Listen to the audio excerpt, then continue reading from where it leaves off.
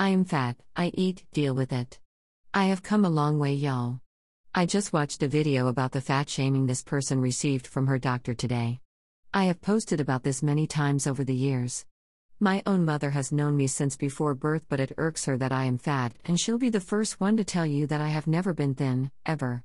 When I was 12, a neighbor promised to give me Woloza when I turned 15, but they had moved away by the time I turned 15. My lack of knowledge of how fat is stored in the body at that age led to a lot of mistakes, like vomiting food and then drinking Mbubudlo, sugar water, for energy. I would take laxatives routinely every Friday for 2 years. Laxa, Epsom salt, Reclax were readily available and easily accessible.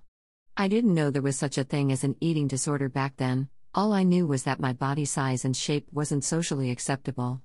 Fast forward to 2001, where I lost a considerable amount of body fat over 8 months of 1 banana a day and 3 hours of walking from Pine Street in PMB to Agric campus in Scottsville 8 kilometers, and back.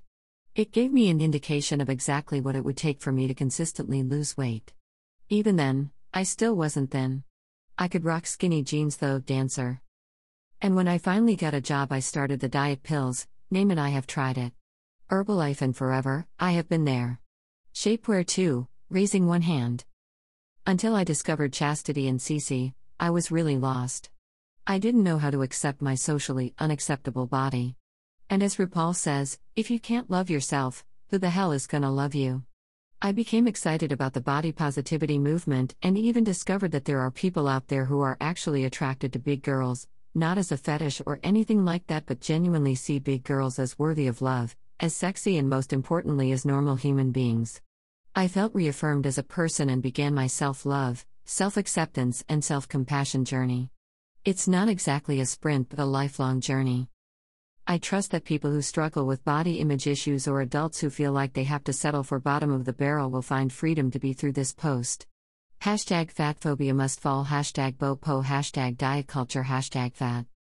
I remember when we attended the beatification of Benedict Daswa in Chitanini a few years back, and how I had to delay my lunch because the cameraman covering the event decided he was going to zoom in on me eating, when throughout the day he had been focusing his camera lens on my other friends.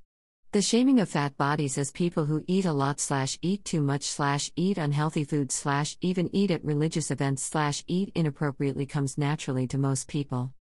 The fat body joke never tires. Laughing at people for their body shapes is the most normal thing on earth for some reason.